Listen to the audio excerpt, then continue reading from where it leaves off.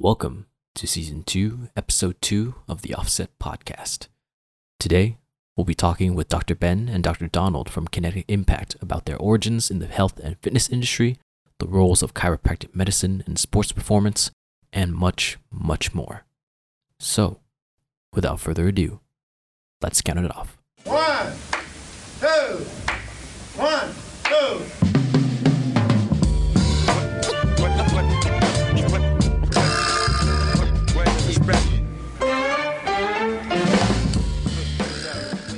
Hello, Offset Med listeners. We are with Dr. Benjamin DeLuca and Dr. Donald Mole, who are doctors of chiropractic medicine at KINETIC Impact, and also the backstage therapist for the Beyond Babel crew. It's your host, Aaron. We've got this super special episode with you guys. If Dr. Donald and Dr. Ben, if you can kick us off on this episode. Yeah. First, I'd like to thank you guys all for tuning in, and I'm losing my voice, so bear with me. I'm not a 75-year-old woman, but I may sound like one today. How's it going, guys? I'm Dr. Donald Mole. Thank you guys for having us. Thank you guys for having us, and thank you guys for listening. Awesome. So if you could give our listeners kind of like a brief introduction about you. I mean, it could be from education, work experience, your personal accolades, whatever you want to throw in there.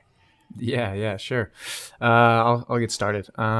So again, Dr. Donald Mole. My education background is University of Laverne, and starting in high school, I was always interested in sciences. Back then, it was more so chemistry. I think the major reason is because in those formative years, if you like the teacher that teaches the course, you like the subject. So chemistry I was just really into chemistry into high school. And I got recruited by University of Laverne to play football. And that's where I went to get my undergrad. And I went in as a chemistry major.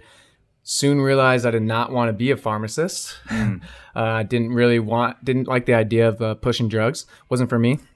So I changed my major into kinesiology, and that's what I ended up majoring in, was kinesiology. I was always interested in how the body moves and how it interacts. Being an athlete myself, it just really interested me, and it allowed me to stay into the realm of science. Mm-hmm. And then fast forward to my graduation time, I had spent a lot of time with football, dedicated to football, and after that road ended, I was kind of like, what am I going to do next? Life kind of did the whole hit you in the face thing. So I switched gears and wanted to be a fireman, because really I just wanted to get that locker room mentality back. Mm-hmm. I was missing the game. I was missing being involved in a group of a lot of people with that camaraderie aspect.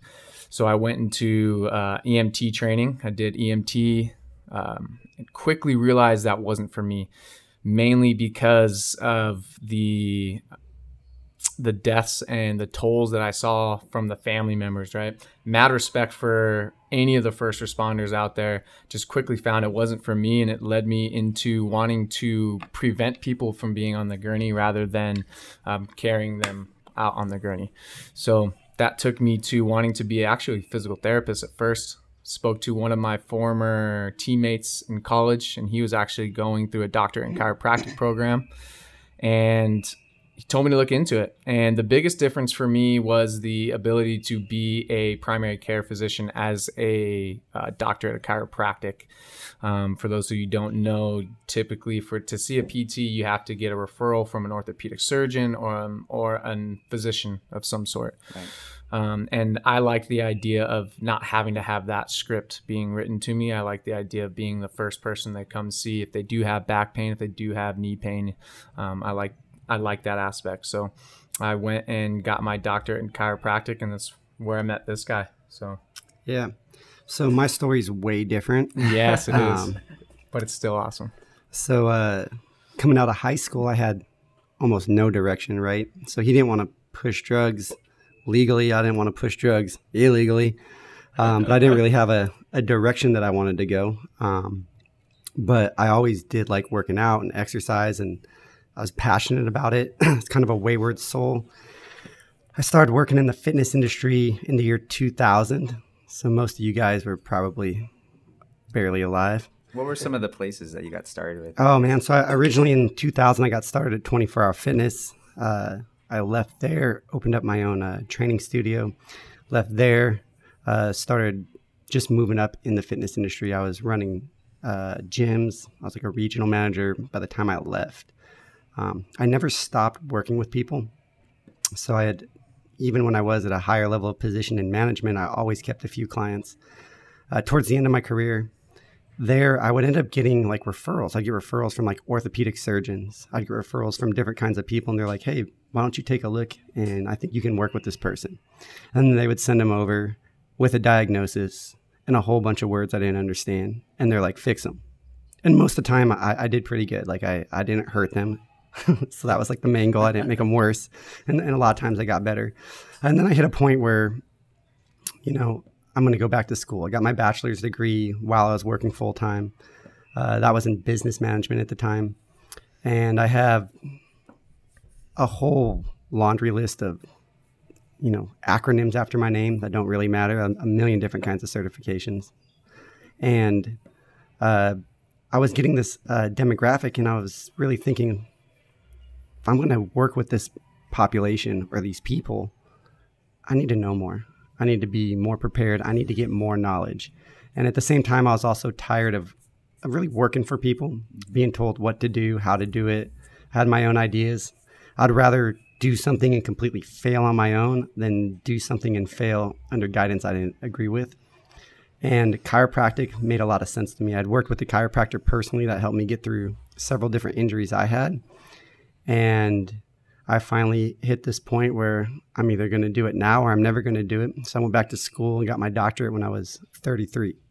It's never too late. So I graduated at whatever age that is, 36. 36. You might have been 37. Hey, take it easy there. Yeah, so that was kind of what brought me to this. And then along the way, I met Dr. Donald in school. And we immediately, he helped me get through the first year. I had no idea how to study, right? Like I hadn't been in school settings since I was basically in high school. My bachelor's I pretty much did all online. So I was sitting down in a class and being told what to do after being like a regional manager. I was used to walking into places and people act busy. And no one did that for me anymore. So it was a big culture shock, and I had no idea how to study. And this guy really helped me get through those initial processes. But then we started to realize we had this huge passion for the same kind of stuff. We had a huge passion for even like changing what people think of as a chiropractor and how we did our care and our approach. And then the rest is history. Yeah. I'm sure it kind of blends right into our next question. What was forming Kinetic Impact like, or what has been that process been for you? Because you guys serve a very unique population and you have your own unique philosophy on like what is chiropractic medicine, how you serve and treat your patients. Yeah, so that's like two questions. So the first, like how we formed Kinetic Impact, we knew coming out of school we wanted to work together, but at the same time we were both getting pulled in different directions. Like Dr. Donald had huge opportunities. He was really sought after. There's a lot of people that wanted to bring him into their fold, that wanted him to go work for them and be an associate. At the same time, I was looking at different options, and there was a day on the phone. I called him. We'd recently graduated. We were both working with different places, and I described the situation that we could have. I'm like, we can work directly on this weight room floor, which is a very unique environment, and I think we'll be able to crush it. We'll be able to build our business. We'll be able to do whatever we want to do. And he's like, I'm in. And within like 2 weeks, he moved down from like the LA area to here. Yeah. And we started with 2 portable tables in the corner of a strength and conditioning facility. And we just built our entire base organically, word of mouth. Mm-hmm. Yeah, that actually started even when we were in school. I think the philosophy, to touch on the philosophy question, I think that's really what attracted us to each other.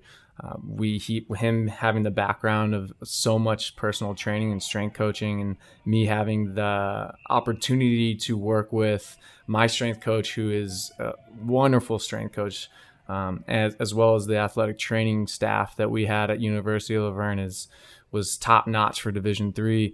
I think our philosophies were so different in comparison to a lot of what people think of chiropractic, and as well as some of the students who are in at least our cohort viewed as chiropractic.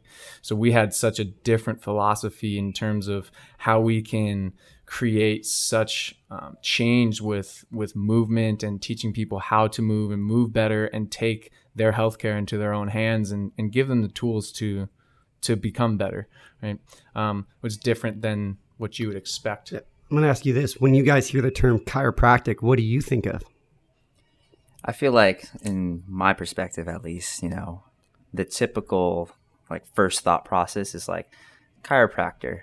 I can go for like back pain if I want to go get adjusted, right? Yeah, the adjustment, right? That's like the shingle or the tool that they hang their hat on, right? Mm-hmm. And you'll clearly see that the adjustment can be very powerful, right? It can be a solution at a certain percentage of people, but it's just a small piece of the equation, right? Movement is huge. Mm-hmm. And then also too, you typically don't want your people to self-adjust. So what are you going to do if I can't adjust you?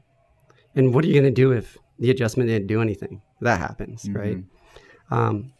So just how you said, and you're exposed to a lot of stuff, your viewpoint when you hear the term chiropractor is you think about getting your neck or back cracked, right? Like you think mm-hmm. of like that's supposed to sound like a crack, but that's what you think of. And for us, like if you were to watch us work, my goal is that you don't know what I am. Yeah. You're like, is that guy a strength coach? Wait, is that massage therapy? Wait, is he an athletic trainer? Oh no, he's a chiropractor. Someone adjusts something. You don't know.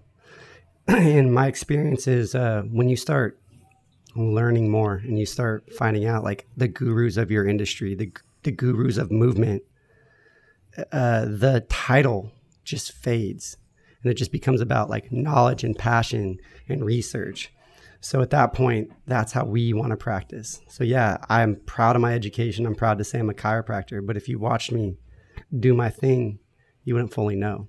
Mm-hmm. I think that's a sign of if you are in the movement scene, whether you're a physical therapist or an ATC or even an orthopedist to an extent, you don't know what they are because they're just applying the best practices and the best concepts available. Yeah, I think I want to piggyback off that because me being not out of school for that too long and working with a lot of students, they really get tied up on trying to make the right decision or like the right career path, what's gonna allow them to practice the way that they want to practice. So I think it's super great that hearing you guys, you have all these credentials that allow you to do the stuff that you do, but you've moved beyond that. Mm-hmm. And I think that's really important. Yeah, and again, to go back, the big thing that why I wanted to be a doctor of chiropractic, the ability to diagnose my own patients was huge. Mm-hmm. Right? My ability, because I'll give you a classic example. I can't tell you how many people come in with what they believe to be a hamstring injury, right? Like a hamstring tear or like their hamstring feels really, really tight. And they've been getting their hamstring treated for whatever, and it's not getting better. And on further investigation, it's a herniated disc, and that hamstring that they feel is a neural tension or tightness from the sciatic nerve. And it's like, oh, well, let's stop stretching an irritated nerve and let's start doing this, and then it resolves. And we never once touched the hamstring. Mm-hmm. And you never once had to adjust that lumbar spine. Never once. Yeah. And then also too, if I was in a traditional paradigm and you send me somebody as let's say a physical therapist, or if you're in like the traditional model and you send them over for a hamstring injury, I have to treat the hamstring injury because that's what the piece of paper says. Mm. And their body's telling me something totally different. So I don't want to be handcuffed to that. Yeah, that's awesome, guys. So I'm going to go ahead and kind of like switch lens a little bit. Mm-hmm. How did you get involved working with dancers and performing artists. We know that you were able to do some work with Keone and Mari's production at Beyond Babel. So that's like such a unique and crazy experience, which I think that's how we ended up getting connected from seeing your exposure with that. Yeah, so I'll take the initial part and then I'll let him talk some. He's actually a really smart guy. You guys want to hear what he has to say? But it originally started really organically, right? So Keone and Mari were working with Nia Pham as a strength and conditioning coach. Had a personal relationship for him for years, massive amount of respect for him. And he blends a lot of different things with what he does, a lot of therapeutic stuff and really knows how to periodize athletes. And he was working with them, and I contribute a lot of their success physically, Yes, to what he's done and the principles that he's applied with them. But that's how we met them. They essentially were working with him. We share the same space as him. We actually work out of his space, and he introduced us. Hey, they have this going on. Do you mind taking a look at this? And we said, sure.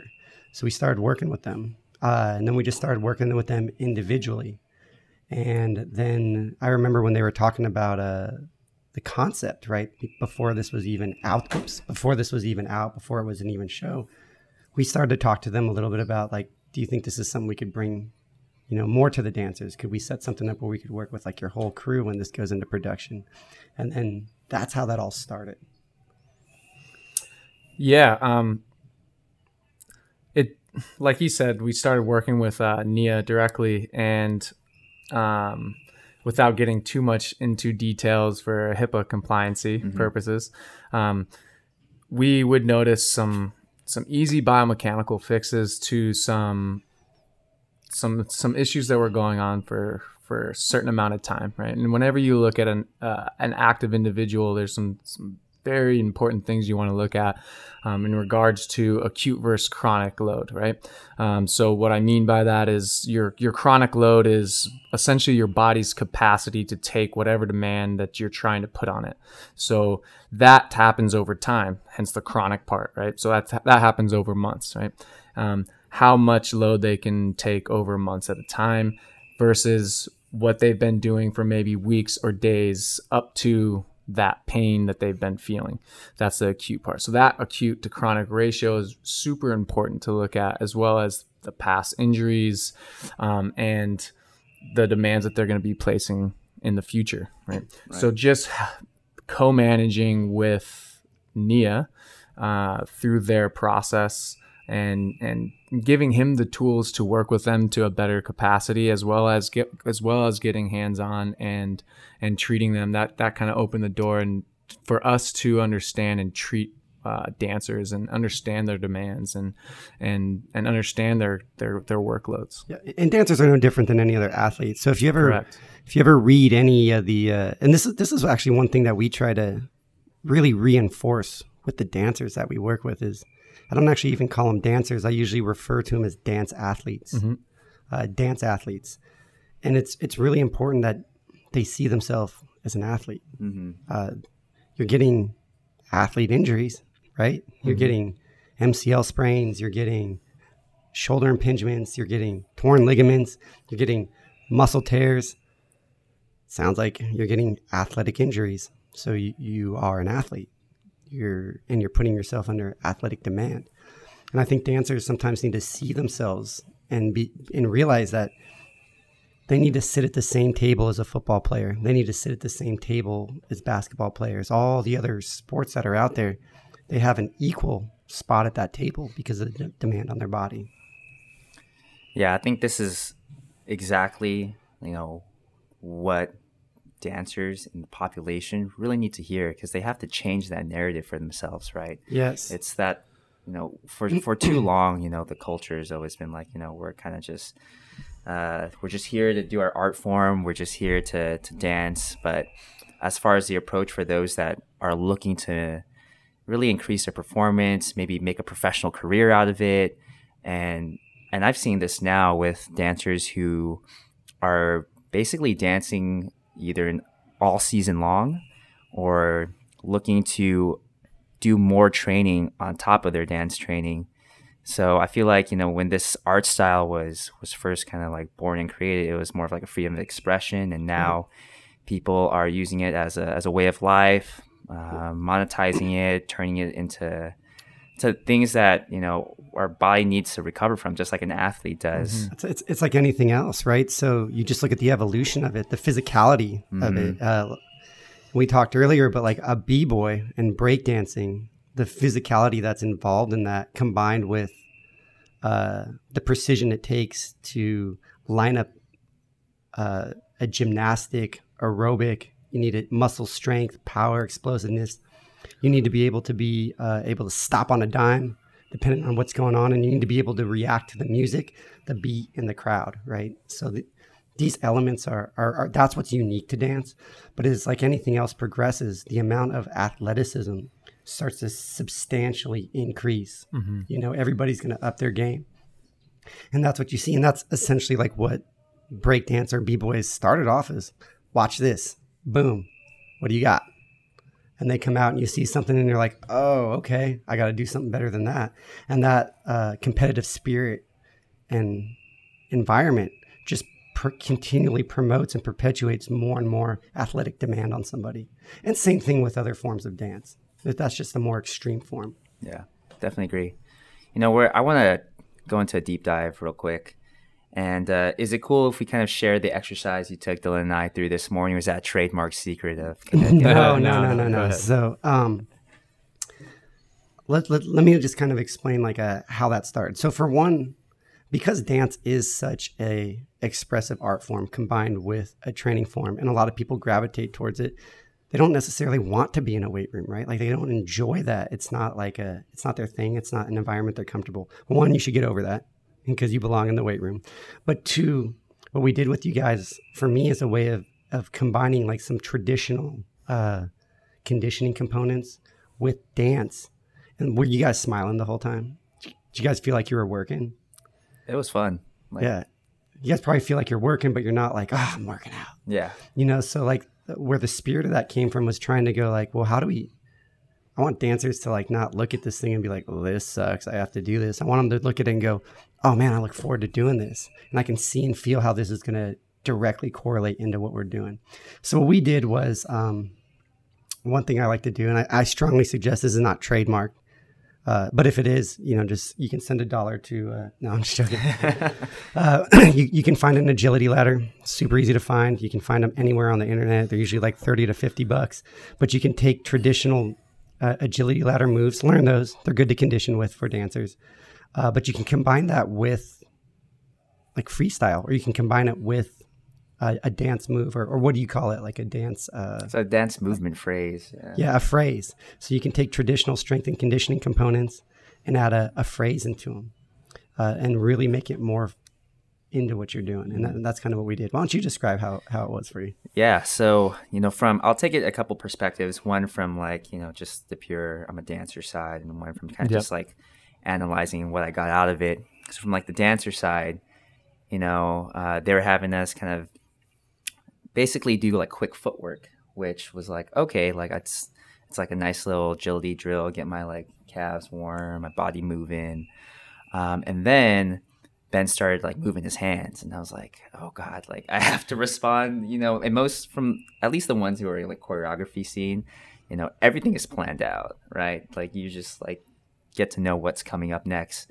When you add the reaction and reactivity of it, and that's when your mind starts going, and we reach that level where it's like, it's not challenging because the movement's challenging. It's challenging because like I have to actually engage and respond to you. Too many times it's like someone gives you an exercise, you just mindlessly go through it.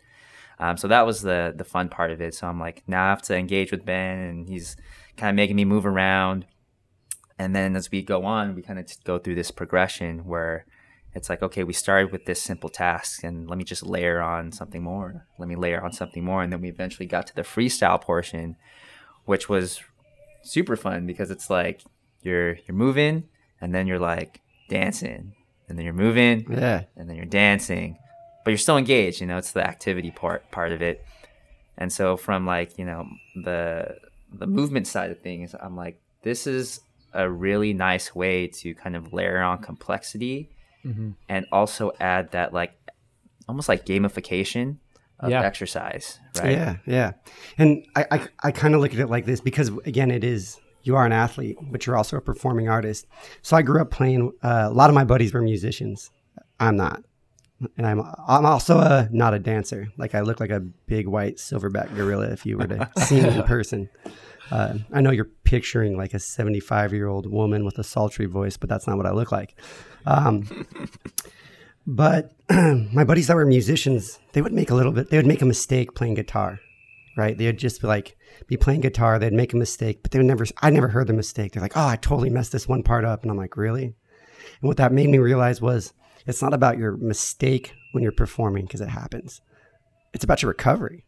Like, how do you just bounce right back from that? No one knows you made a mistake or they thought you meant to do it, right? So like that was kind of why I thought this reaction part's super, super important. Don't freeze.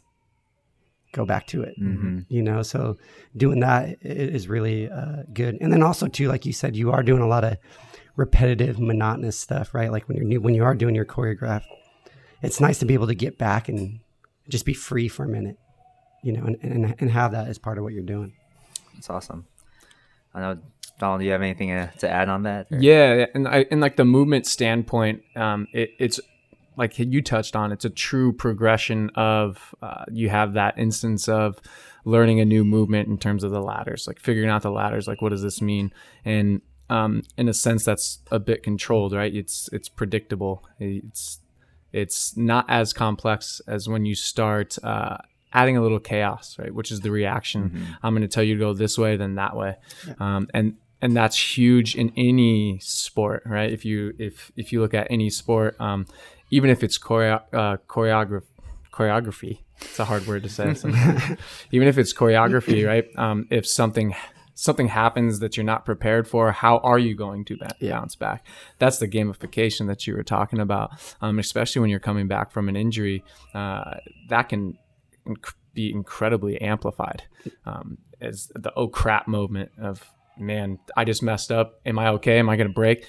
You have to be able to get into the sense of challenge mode outside of your comfort zone. And you have to introduce chaos if you want to get back to the sport at hand. You have to introduce chaos or it's a guessing game. And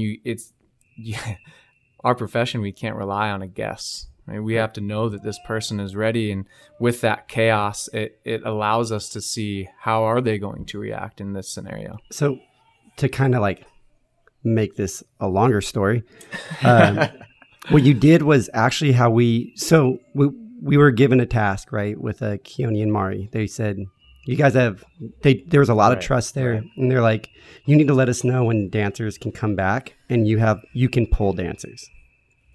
So we were always the bad guy, right? Because imagine being part of that production and I tell you like you're out for this length of time. So where that whole concept came from was I was trying to figure out like how do I create a return to play for dancers? And dancers are like, they want to dance, right? So they'll be like, I'm fine. And I'm like, well, your face is telling me something else. So the reason that I wanted to do that was you guys know choreography. So I don't know your choreography. So I'll be like, show me a piece. And you can show me a piece and you can kind of fudge through it. But with this drill, I get to see how well you're moving. And when I tell you to freestyle, I can see what's happening and how actual ready you are. Because once you're freestyling, you just start moving. And then I could see, are they still injured on that freestyle or are they not? So it was originally developed for us to figure out a good way to go return to play. Like if they can do this with the ladder and they can do this with the dance and they can perform this piece, then we're good. And the thing that was really interesting that I think we do, and I don't know if we do it differently, but it was something that we came upon was we're trying to make sure that they can perform. Our number one responsibility is that the dancers can be there, and if we see an injury where it's like, ideally, this injury is going to take 3 weeks to recover from, well, the performance has 3 weeks left. That's not ideal for anybody. So we would watch the choreography. I'd be like, can you find one specific aspect or one thing within the choreography that's hurting you right now? So I'd go through, 30 minutes sometimes, 5 minutes sometimes of the choreography. And then boom, we would nail the one motion or movement that was hurting him. then I'd look at that and I'd go, okay, can you do that like this? And I'd find like a more biomechanically efficient way to try to stay in the spirit of the dance, but decrease pressure or stress on the area that was injured. And probably like at least half the time, we were able to find a solution. The other half of the time, I would be like, this is biomechanically more efficient. And they'd be like, yeah, it is, but it doesn't look right, you know? So I'm like, well, scratch that. That's not good. Maybe you can still perform. We just take this one small piece out of the show. Where are you in the show? Sometimes I'd be talking to Keone and Mari or going, okay, well, where are they at in the show when this is going on? Are they in the front? Are they in the back? Or where they need to be in the scene? Can this come out? Mm-hmm. And by having that, you know, open communication with them allowed us to keep people in for a really great length of time, because we're just finding the pain generator, removing it, and then they're able to do, because it was only 1% of what they were doing, or 5% of what they were doing, that would have made them have to sit for 100% of the show. So if we remove that 5% of pain or problem, they can still get through the other 95% of what they need to be able to do. Show goes on. Did you find that some of them were really fearful about kind of bringing those things up? Like, I have to modify, I have to like change this choreography. Like, I can't perform at like my full best, and I don't want to tell, I guess, the directors or us or like healthcare providers, in fear of being like removed or sat down. Because that's something I've encountered as an athlete trainer. Go ahead. I think that in a general sense, like there's always that like fear of telling somebody because you don't want them to know. But I think that the culture that was created in that scene made everybody much more comfortable with telling us what's going on, because they knew we had an open line of communication with Keone and Mari, and we were going to find out a way for what's best for them, right? Maybe it may not be to perform the next day, but we're going to find a way what's best to prioritize to get you back as fast as possible for as long as possible. And I think that culture set up a great environment for communication. Yeah. And some of it's explaining it to them. It's like, we all want like instant gratification. We all want to, you know, if I'm like, you're out tomorrow, or you're going to miss this many performances, like your heart's going to sink. You're going to be upset. But I go, hey, here's the deal. You can perform. If you perform the next 3 days, there's a good chance you're going to be out the next 3 weeks. If we take these next 3 days off and focus on this stuff, you're going to be only gone for 3 days, and you're going to have all the rest of this time that you're going to be able to be back out there and perform. Right. And I think you could get them to see that big, small picture. And if you're able to communicate that to them in the right way, they would jump on board, because they're hurt too, right? You know when you're hurt, you know when it's like, I actually don't know if I can do that, you know, or what is the toll going to be? Mm-hmm. So I think when they would see that perspective, right, it was huge. Yeah, I think it's a combination of understanding both perspectives, because in our perspective, it's always about the athlete as a human, what is in their best interest as a human, and in their perspective, it's I want to perform and I want to do my best. I don't want to let the team down. I want to get out there and I want to show out, right? And if you can meld those two and understand their side of things and word it, like Dr. Ben said, in a way that's very open to them, that is how you break down that barrier. And then also when you're assessing them, there's certain things that a lot of times that they can do, and they can do really, really well. So it's like, all right, you know, this one thing that we're going to take out, this isn't usually it wasn't like a big part of what was going on. Like, it usually wasn't like overly dramatic, you know, it usually wasn't like the scene hinged on it, you know, or a phrase hinged on it. So also emphasizing like, hey, on this one part that this is pain free and you're killing it, like kill it right there. You know, so you'd also give them the opportunity to still like shine, you know, so as you're taking away stuff, you're emphasizing other things that they can do really, really well. And that can be like a hallmark or piece of their performance that they can really, really focus on, you know, and not just worry about this one little thing that, again, it would be like a guitarist like misstrumming one chord, but catching up real quick. You don't notice it. It's not going to affect the whole performance. I mean, that hits like home for me, because in my past experience and working with other dancers too, maybe it's the types of conversations or thoughts that they get in the head from working with like other people that may not understand what they do, and they get so caught up on like what they can't do, right? Not on what they can. And not on what they can. So it kind of like disempowers them and makes them really fearful, and that just sets up like that uphill battle for them to when they're trying to rehab back to performance. It's that mental component as well as the physical component that is like preventing them from achieving what they need to do. We all need to focus on making our weaknesses stronger, but not to the point that your strengths become weaker. Yeah. And not to the point to where your weaknesses become a detriment from just trying to just nail those weaknesses home, right? That's when you start getting to that repetitive injury type of stuff. It's like, I just need to nail this down until I'm blue in the face or until my arm falls off. Like more is always better. And I can say this from school where I was trying to learn something. I'm like, I'll just read this 4,000 times in a row. Where I'm just reading words. And then I'm like, I'm actually losing my ability to understand the human language because I'm reading these words so many times, right? So same thing happens with movement. Like, I'm just going to pound this thing in there. It's going to get better. And it's just getting worse. So like having the ability to step away from that and go do something else and develop something that makes you better. And then when you go back to that, you'll be better at it. I agree. So we're going to do another deep dive. One last thing before we dive down there.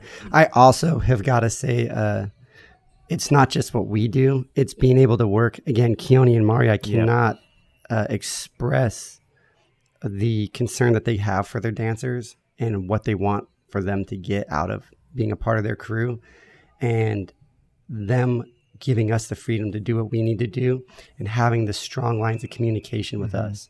So it does, the people that are doing the choreography, the people that are at the heads of these productions, it needs to start at the top with that culture and creating that, because like you said, our dancers fearful. They're not fearful of me. They're fearful of that environment. So creating an environment that can take away that fear is extremely important. Right.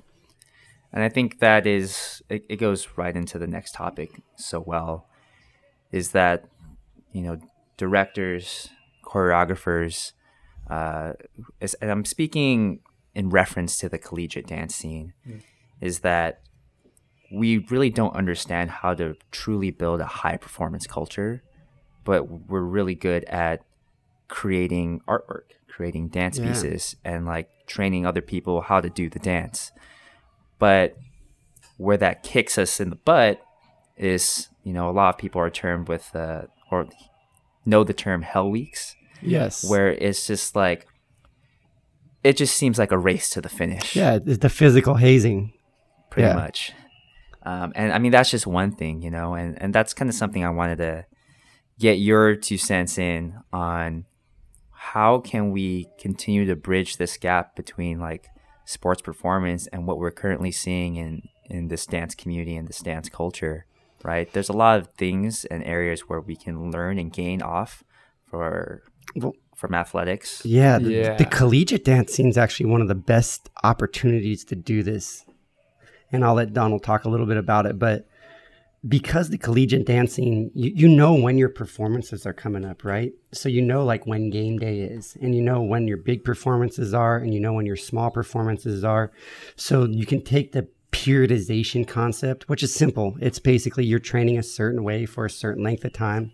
And again, using intensities to peak at the right time. So why don't you take that and kind of run with it? It's like a loaded question. Yeah. I think honestly it starts with the mindset and accepting that as movers, like dancers are athletes. Like the physical toll that they place on their body is tremendous.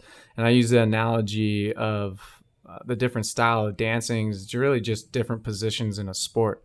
Right? You have certain like skill position. Like I'll use football for example because that's home base for me. But you have like your quarterback isn't going to train the same as your linebacker or the big people on the team, right?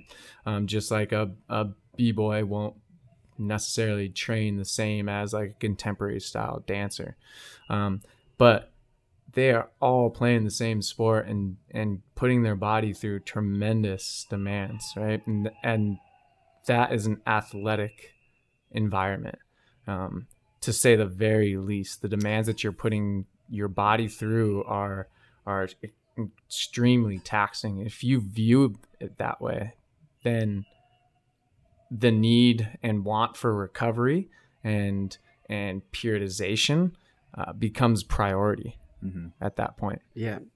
Again, like we'll go back to the football analogy. If you're playing football, you're not doing your heaviest lifts and your maximal speed training during the season. If you are, stop. Yeah. Because you will injure yourself. They're going to have a preseason training style. They're going to have a post-season training style. They're going to have an off-season training style, and then they're going to have a during season training style. And all those things are based off demand, right? So if you realize, let's say you're dancing and you got 6 weeks before your next performance, man, during that 6 weeks is when you're going to be able to get into the weight room. It's where you're going to make your big strength gains. It's where you're going to make your power gains. During the season is when you're going to be able to make like your small finesse, repetitive touches, During that off season is when you can move away from some of that repetitiveness and explore other emotions, because it's all going to come back. You're going to get it. Also, dancers, you won't forget how to dance if you stop doing something for a little bit and start doing something. You're just not. You just won't. What you'll find is as soon as you get back out there, within a week, all the rust knocks off and you're moving better than you ever have. That's typically what happens. So it's that fear, right? The fear of, if I don't dance every single day as hard as I can, it's going to go away. And it's just not. It's in your blood. For either one, for you, is it going to go away? No, I actually took off dance for like 2 years when I left for Ohio, and now I'm back on a dance team. So, I mean, the rust is real. Like, you have to get over that. I think it's more like self-doubt than anything. But then, if you're training consistently, like I'm still in good shape, and I was able to get back into it pretty quickly. Yeah. And I think like what the traditional sports do really well is they separate skills training versus fundamental strength and conditioning training really well. And what they do with strength conditioning, they take components of whatever that demand is, and then they place it on the body in a different way, right? So you are getting better, but you're also allowing the body to take a break, right? So I think that is something that the dance community can take away from in terms of traditional sports performance, right? I said traditional with air quotes. You guys always mention periodization. Can you kind of elaborate on like what you mean by that? Yeah. So periodization, the easiest way to understand it is just think of the term period, like you're training for a period of time a certain way. So periodization would be training for a period of time a certain way to achieve a goal. For example, let's say I'm an Olympic sprinter, right? And I'm training for the Olympics. You could train in such a way that you peak your fastest speeds prior to the Olympics, because of the way that you train, because of the way you train for a period of time, because you trained in a way for a certain period that you peaked early. Does that make sense? Like the sprinters that run the fastest times in the world, they don't always run the fastest times in the world. They're not always doing that. Not any given day is that going to happen. That is a culmination of specific training for certain lengths of time leading up to a peak performance in that moment. Right. Does that make sense? Yeah, and it could be, to go back to the sprinter analogy, there could be a point in time where they run their goal, their sport is the 100-meter dash, but a certain point of their training, they're only working off the blocks for like 20 meters, running that form off the blocks for 20 meters, right? And then as the season goes on, you progress and you start working on more of a complete picture. Yeah. I think a way to put it more physical for our listeners is like, Red Bull BC1 is like a big breaking competition, right?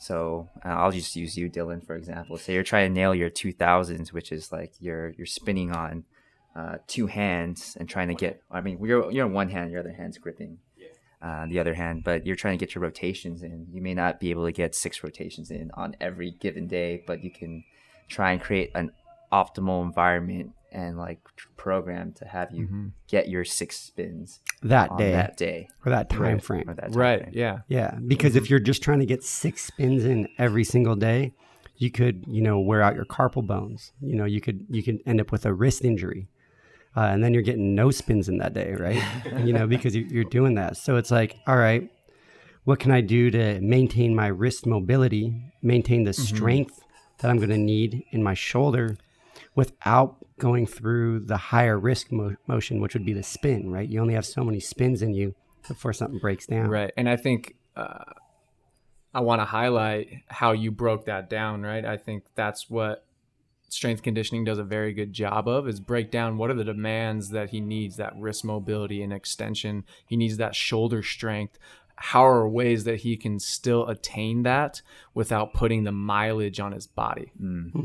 I think that's super duper important, because we're getting this day and age right now where, we're already talking about youth sport specialization in baseball, for example, right? With, they're doing pitch counts and, trying to track mileage and velocity of throws and all that. There needs to be spin counts. That's the thing, like kick counts, spin counts for all these younger kids that are getting into the early training styles and, really getting a lot of exposure from it.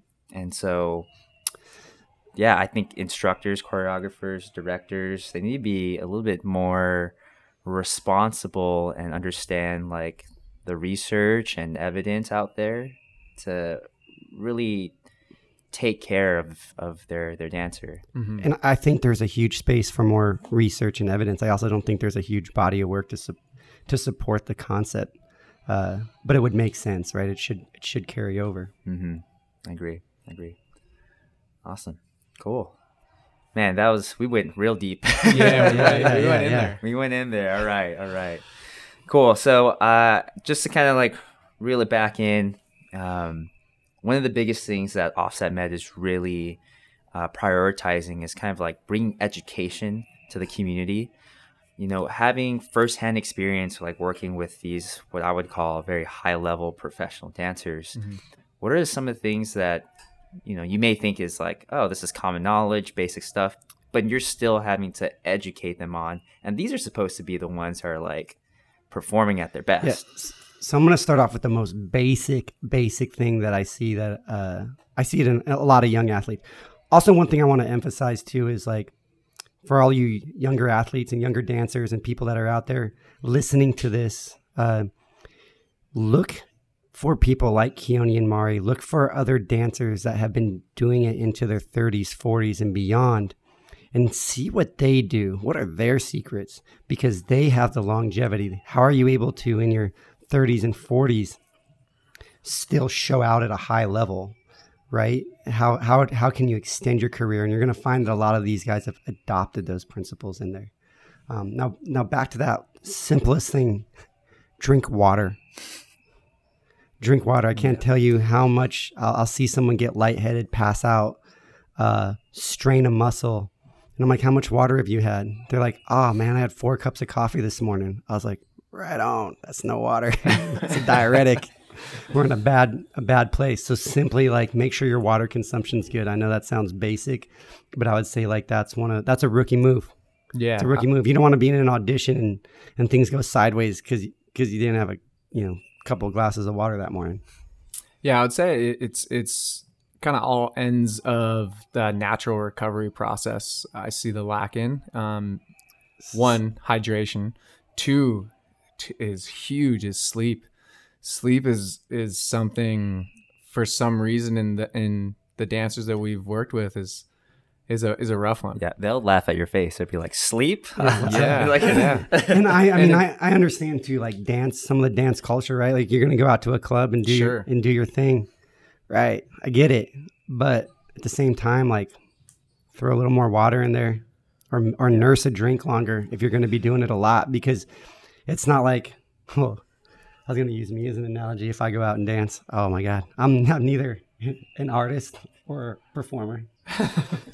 But he's an artist with this agility ladder. Yes, that's right. It's bad. But like, if you're out there, if you're a dance athlete and you're out there and you're at a club and you're getting after it and you're doing your thing in that environment, for you, it's practice, right? It's a place where you're practicing your skill set. It's not always a place that you need to be partying, right? Like every night, just because you're in a party environment. For the people around you that aren't dance athletes, for them, it's a party environment. But for you, look at that as an opportunity to get better at your craft, to get better at your skill. You don't need to be there to drink. You need to be there to do what you do. Yeah, it's like that mentality that we talked about earlier, that mindset, that athlete mindset. So it's taking care of your body from that standpoint, right? Because that's a part of the culture. So it's okay. I'm not saying don't have a good time, but just you're in an environment where it could be easy to have too many good times in a row, and it could hinder things.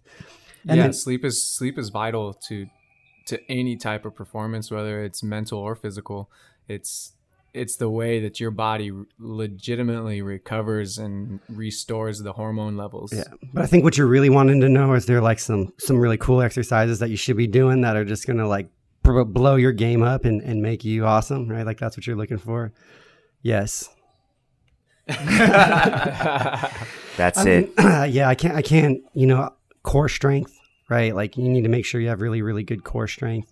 Hip control, doing exercises to focus on like hip stability, hip control, ankle mobility. I cannot tell you how important ankle mobility is for a dancer. Ankle mobility, those areas are huge. And then any b-boys or guys that break out there, a lot of times you can look at your bodies, you'll notice that like one side of your back is super yoked and the other side's not, right? It's like, that's an imbalance. That's a healthy imbalance for a b-boy. You see that same kind of thing with a golfer. Like you're going to have one side of their body more hypertrophied or bigger. It's a normal response to an abnormal stimulus, right? Like we're not walking around on our hands, especially on one side. The reason you get that development is because we all favor one side, right? So if you're really good at spinning with that right hand down, that left hand's never coming down. I challenge you to become more ambidextrous, balance some of those things out. If you're feeling pain in one direction with a move, simply try doing that similar move or motion in the opposite direction, and sometimes that'll take away the pain. Awesome. Dropping pearls of wisdom. Yeah. Right. So what are some of the, I guess, like future directions and plans for KINETIC Impact for the dynamic duo we have here? Yeah. Oh.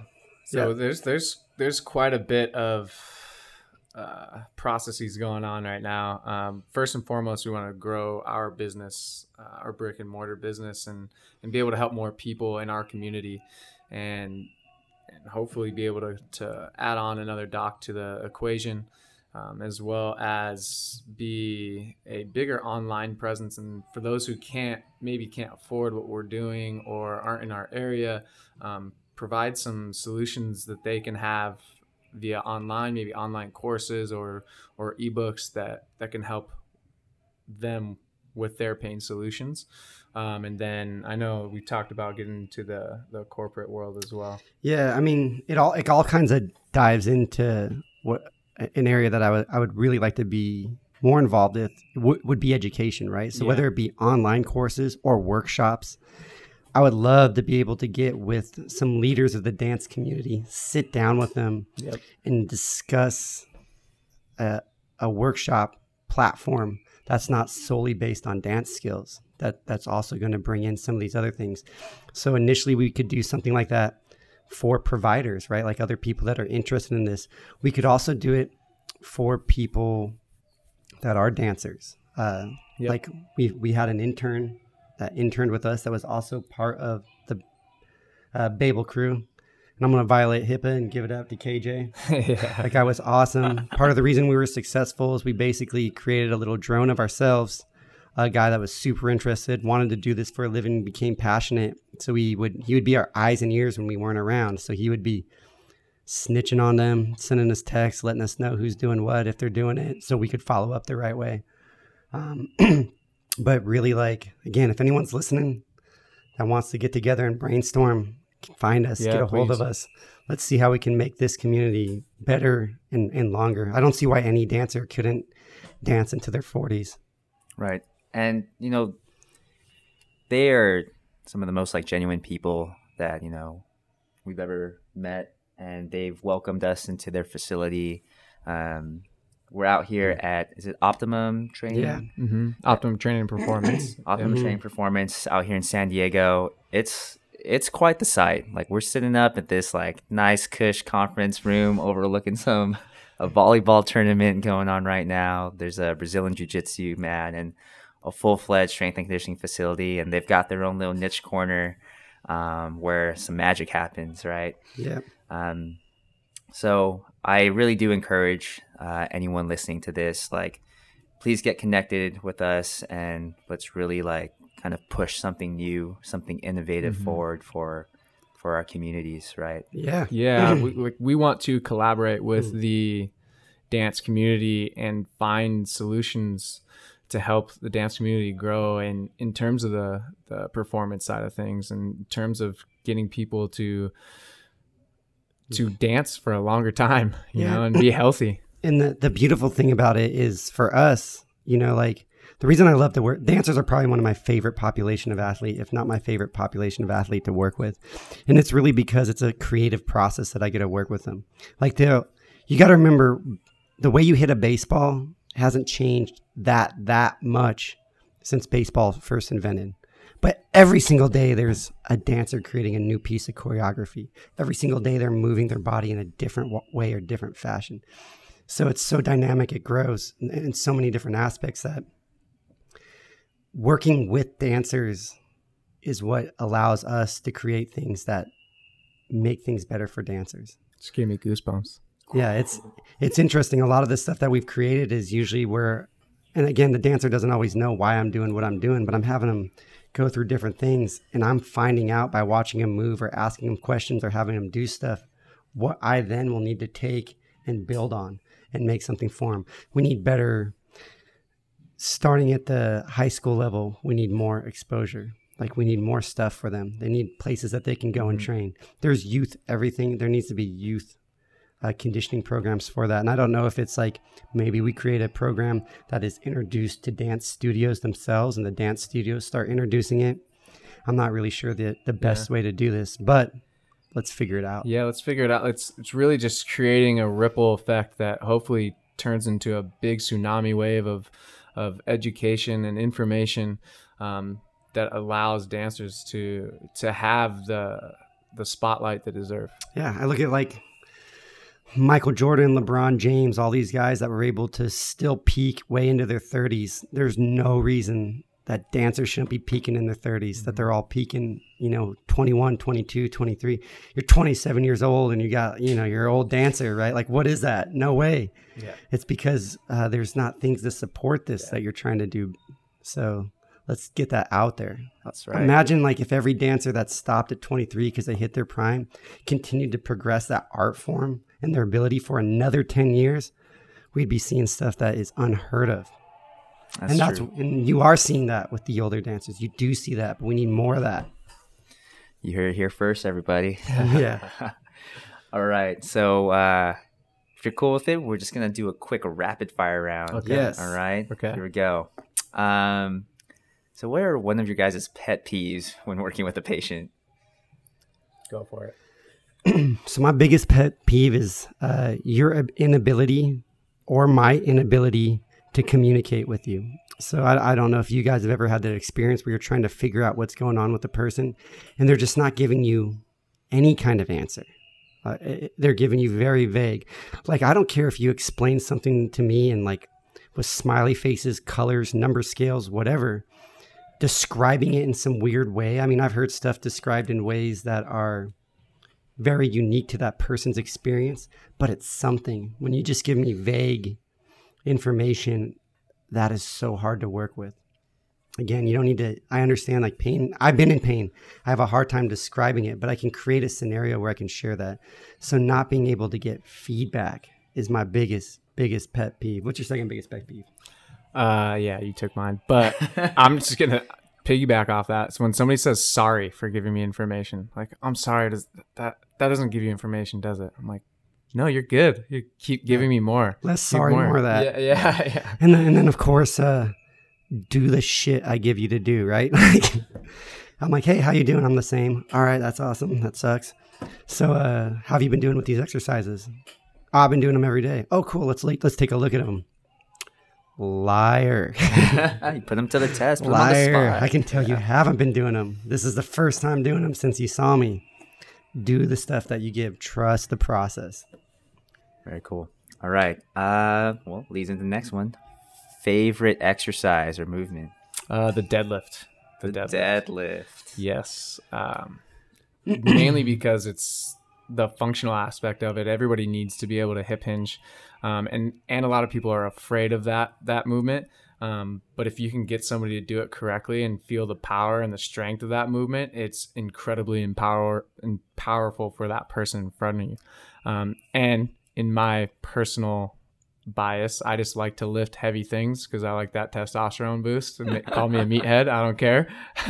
But the deadlift. Very cool. Yeah. The deadlift's cool. But squat. I mean, I'd have to go with the squat because he took deadlift first. But so, I mean, push, pull, some sort of push up, some sort of pulling exercise, some sort of squat, some sort of deadlift, and a lunge. If you had those 5 things, you'll be able to train your body for a while really, really well. And if you could take those 5 things and create variations off them, you're gold. They said one exercise. Then was like, I can't do one. You can't hold me down. Squat. Yeah. All right. Maybe, let's see. What is or who is an athlete that you really love to work with, or maybe you've already worked with, like your favorite athlete? So I'm gonna go with just like a personal favorite of mine. Again, football background, but Julian Edelman. He's a football player. I wore number 11. He wears number 11. I identify with him quite a bit because I'm a smaller individual that played a bigger man sport. And he's a smaller dude that does incredible things against people twice his size. And I also follow him on social media, and he's hilarious. So he'd probably be funny to be around. Awesome. Yeah, I'm going to have to go with Isaiah Thomas. He's a basketball player. For those of you guys that don't know who Isaiah Thomas is, the new Isaiah Thomas, he sustained a serious injury after having a crazy season with the Celtics. He got traded. Hindsight, like I love that guy. He's a great personality, little guy, 5'9", probably the shortest guy in the league. Maybe fact check that. He's up there for being short. But I truly feel like he got possibly brought back early. And I don't think like what they did with him was wrong at the time. Just hindsight, seeing what happened. I would have loved the opportunity to work with that guy and been able to control when he would be able to come back. And I think we could have seen a different scenario for him. Sick. All right, we're going to go a little bit more on the artsy round. What is like your go-to outfit, or maybe just like a favorite outfit? So if we're going to do this, I think that he needs to say what he thinks my favorite outfit would be. Yep. So we were looking at this earlier, and I came up with the idea of switching this because it's way more funny this way. Oh, all right. Let's see. So I get to say what I know his favorite outfit is, and vice versa. Okay. We also spend too much time together if you didn't realize. But I'm gonna go workout gear, and the workout gear is very specific. Under Armour brand. Sleeveless Under Armour shirt with a hood on it. Oh, he's got that like kind of Assassin's Yeah. Creed look. Exactly. Yeah. He goes full Assassin's Creed, and the reason being is so he's a bald-headed individual. Yeah. And he Always says be it. challenged. He says it's because the sweat is blocked from his face because of the hood. I just think it's because he looks like Assassin's Creed. But Look, hey. you guys realize like you don't got a lot of options when you got no hair. So, right? Like my hair always is the same, not there. Second, like I look super stupid with one of those like headbands the head on. sweat. Oh, those are so bad for me, right? Like I don't have that kind of swag where I can walk around with that. So I'm going to go with Donald. Like when he thinks he's just rocking style, he's going to be wearing like a 1994 Suns vintage sweatshirt. It's a crew cut. Yeah, Sweatshirt, old school. It's got like the sun. I'm a Suns fan. It's got like the big, bright, bold, in your face, like basketball on fire for their logo. Wow. Yeah. Are you a California native or like you repping like a lot of different areas? So I'm all over the place. It's got a mustard stain on the shoulder. And he's going to rock that with like some skinny jeans. Yes. No, I was born in California, moved to Arizona, moved to Maine, moved back to Arizona. Oh yeah, so you've been around. Yeah. How about you? Oh man, I grew up here. Okay. I got roots. San Grew up in Diego. San Diego. I mean, I don't know why you'd ever want to I leave. went to Mount Carmel. Sun Devils. Yeah. All right. Next question. Yo. Most practical utilized item that you've bought under $100. You go first. I would say cupping set. So it's a silicone cupping set. It's really cheap, probably $26. I think with tax, and it's like $30. But for the use and practicality, we use every single day just to decompress any tissues that we need to decompress. That is by far the best thing we have for under $100. I would just like to add too, like with the cups, we do a technique that's much different than like a traditional cupping technique where you would like leave it on your body and like just a let it sit. Yeah. It's more so like with motion. So you have lotion on the skin and you're able to slide the cup. It puts the lotion on the skin. And as you're doing motion, you can move the cup. So you're decompressing all the tissues. So for example, if you think you may be dealing with some nerve issues, like a peripheral neuropathy, superficial peripheral neuropathy. You can term. Yeah. You can essentially lift the skin off of that nerve because nerves do not like to be compressed or stretched. So you can use motion and decompression of the skin over that area, and the feedback is phenomenally quick. So a lot of times you'll get. Not a lot of times, but sometimes you'll find like a superficial nerve, right? A nerve that's like in the skin or in that area can mimic other pathologies. And simply by like stimulating that area with like a cup and some motion, you can get a decrease in sensation. And sometimes you can get a complete relief, just depending on what's going on. So when it works, it's like magic. When it doesn't work, whatever. It doesn't work. Go do something else. But I would have to say my hands. It costs nothing. It's been with him for life. Yeah. That's cool. You guys have probably read like Diane Jacobs, like dermoneuromodulation work, right? Mm-hmm. Yeah. It's part of our curriculum. There you go. Yeah. So it's like another plug for chiropractors. All right. Last question, or almost last question. Do you have any book recommendations? Maybe something you're reading now, something that's really impacted your kind of like life, personal or professional? Go. He reads way more than I do. So I'm going to go more so on the personal side in terms of, I guess you would categorize it as a philosophy book, but it's the Daily Stoic. So essentially it's just daily excerpts that you read. It has a quote from somebody that studied Stoicism many, many years ago. And then it also has a breakdown of that quote. And it just has essentially just daily reminders of how to be a better person, right? Or how to take yourself away from emotion, because the study of Stoicism is taking yourself away from emotion and looking at everything incredibly objective. So you could have a bad day and then you go to this book and you kind of understand, okay, not everything needs to be so emotional, and it's a great book. It's by Ryan Holiday and another person. I don't remember his name. I'm sorry. That's all right. Yep. I just asked him what he read that day. No, I'm not going to give you guys a book that's going to change you. So he went down that route. I'm going to go over if you're a clinician or you're looking to get into this field of working with people. there's two concepts. One major concept I think that you're incomplete if you don't understand, and it is neurodynamics. The concept is called neurodynamics. Michael Shacklock, right? Michael Shacklock, the man. Yeah. Yeah, I love that guy. And then another gentleman who's got a huge body of work. He just recently, he started schools over in China, is Guido van Rysingen. Guido van Rysingen, he's amazing. He's just a walking clinical pearl. Like, he just spits information and knowledge. So you could, just straight throw a Google search in both those guys, and then from there, dive down whatever rabbit hole of information they have that makes sense for you. Sick.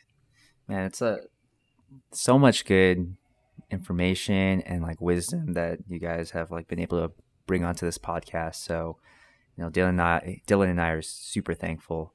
And I'm sure our audience is extremely thankful and have gained so much more wisdom after listening to this. So how can they connect with you? That's a great question. Donald? I got you. So you can go to our website at www.kirehab.com, and all of our social handles like Facebook and Instagram are at KINETIC Impact RP. So at KINETIC Impact RP. You can also call us at 619. Just put them on the spot. Yeah. Well, I don't know if I want to divulge this information. Am I giving away my personal cell phone number? no. I know, I'm just kidding. So our He's number going to give is... away my personal cell phone number. Yeah, in that case. I mean, Ben is a hard guy to contact. We try to do our research and Google search you guys. Oh, man. And I for those of you listening, that's probably how you're going to hear me. I have no social media. It's just a personal thing. Like I'm old school, which is bad, but good in some ways. Just for my own sanity, I prefer to like sit down, talk to people. I'll Skype. I don't mind that kind of stuff. But as far as like, man, I just get lost. I'll be watching people doing goat yoga if I get into social media within like 30 seconds. And then from there, I cannot even tell you the downhill spiral of things I get into. So it's best for me to not have that. So if you want to get a hold of us, 619-506-88. Yep. You can just give us a call or email. Yep. And that's info@kirehab.com. Sweet. And we'll link all those stuff in our show notes. Perfect. And they've also got a really dope blog article, Dancers Are Athletes. And we'll also link that up in there as well. Yeah. Perfect. Check it out. Yeah. For all you guys who are listening, that is a great blog for you guys to check out, and you'll be able to reach out to us. And again, reach out to us about getting together and masterminding some ideas, and let's collaborate. Yeah, for those of you that are listening, and for those of you that are powerful in the dance community, please contact us, get a hold of us, and let's see how we can make this a better place and for dancers everywhere. How can we keep you guys doing this just longer? And thank you so much for having us on. Thank you so much for having us on. Yeah, of course. Until next time, everyone, continue to follow us on our Instagram page at offset.med, and we will see you soon. So, since y'all made it this far, we want to say thank you for listening to the Offset Podcast. We're constantly striving to connect and have conversations with guests who can bring something unique to the table, whether they're involved in the field of physical health, performing arts, or maybe even both. If you guys have any recommendations for who we should bring on to future podcasts, feel free to let us know via our social media at offset.med or email us at offsetmed@gmail.com. Remember, we're on all major podcast listening platforms such as Apple Podcasts, Spotify, and CastBox, just to list a few. Again, we want to say thank you and hope to see y'all in the next episode.